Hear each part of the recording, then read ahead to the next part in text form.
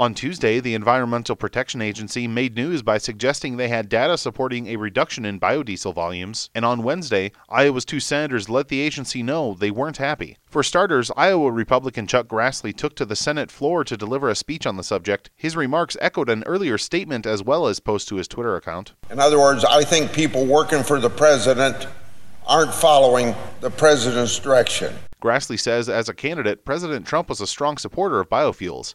He says in meeting with nominees to run government agencies in the Trump administration, he was assured the administration would also be supportive. We expressed to those candidates, those nominees, our support for biofuels and renewable energy and the benefits of a strong biofuels policies.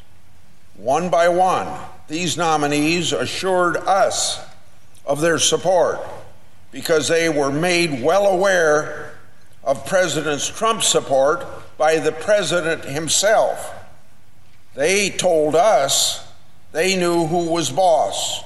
Now, Grassley says he's disappointed to see the EPA's action. You can imagine my surprise this very day when I see that President Trump's EPA has released a proposal out of the blue to reduce the volume requirements for biodiesel for 2018 and 2019 under the renewable fuel standard. Iowa Republican Joni Ernst sent a letter on Wednesday to President Trump expressing her concern on the issue. She said lowering biodiesel volumes would be bad for American farmers, American manufacturing, and rural communities. Reporting for AgriPulse, I'm Spencer Chase.